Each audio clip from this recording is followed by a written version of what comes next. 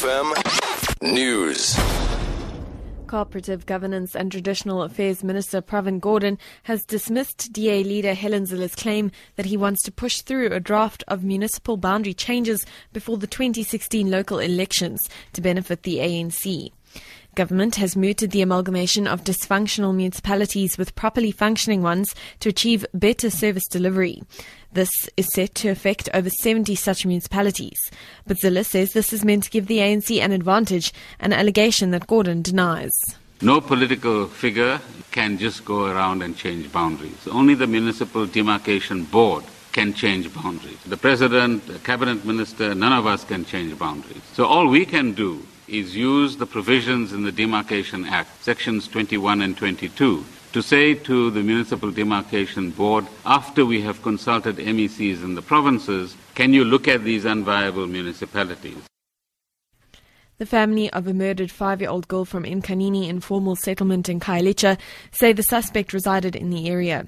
Anovuyo Ndamase went missing from her family home on the weekend while playing outside. Following an extensive search by police and community members, her body, wrapped in a refuse bag, was found 4 days later, only meters from her home. A 32-year-old man will appear in court next week. Anovuyo's aunt, Nomsa Nsabo, says the family is struggling to come to terms with her death. I'm feeling very devastated. In fact, the whole family is. We just don't know what to do. Okay, this is a shock to us. The body was found. You see the ladies with the garbage, collecting the garbage in the area. They came to us and said to us, there's a bag behind. And then the police had said to him, if they see a garbage bag, they must just tell us.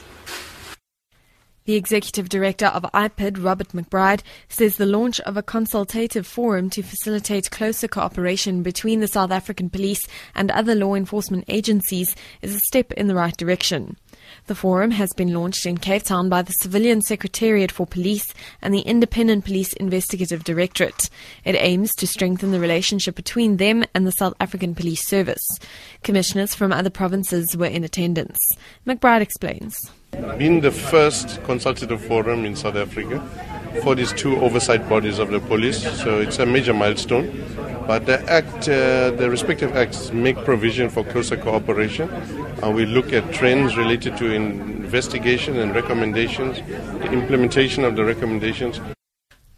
And finally, Iraqi government forces are reportedly making significant progress in a major offensive aimed at recapturing territory from the Islamic State fighters.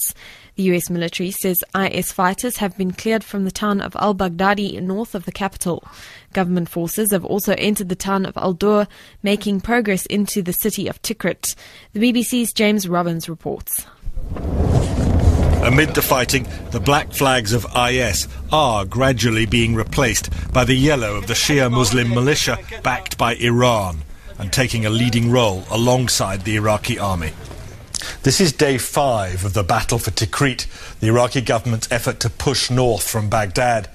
The extremists still control significant areas, but they're having to fight off attacks by a combination of Iraqi government forces, Iranian-backed Shia militias and some local Sunnis too.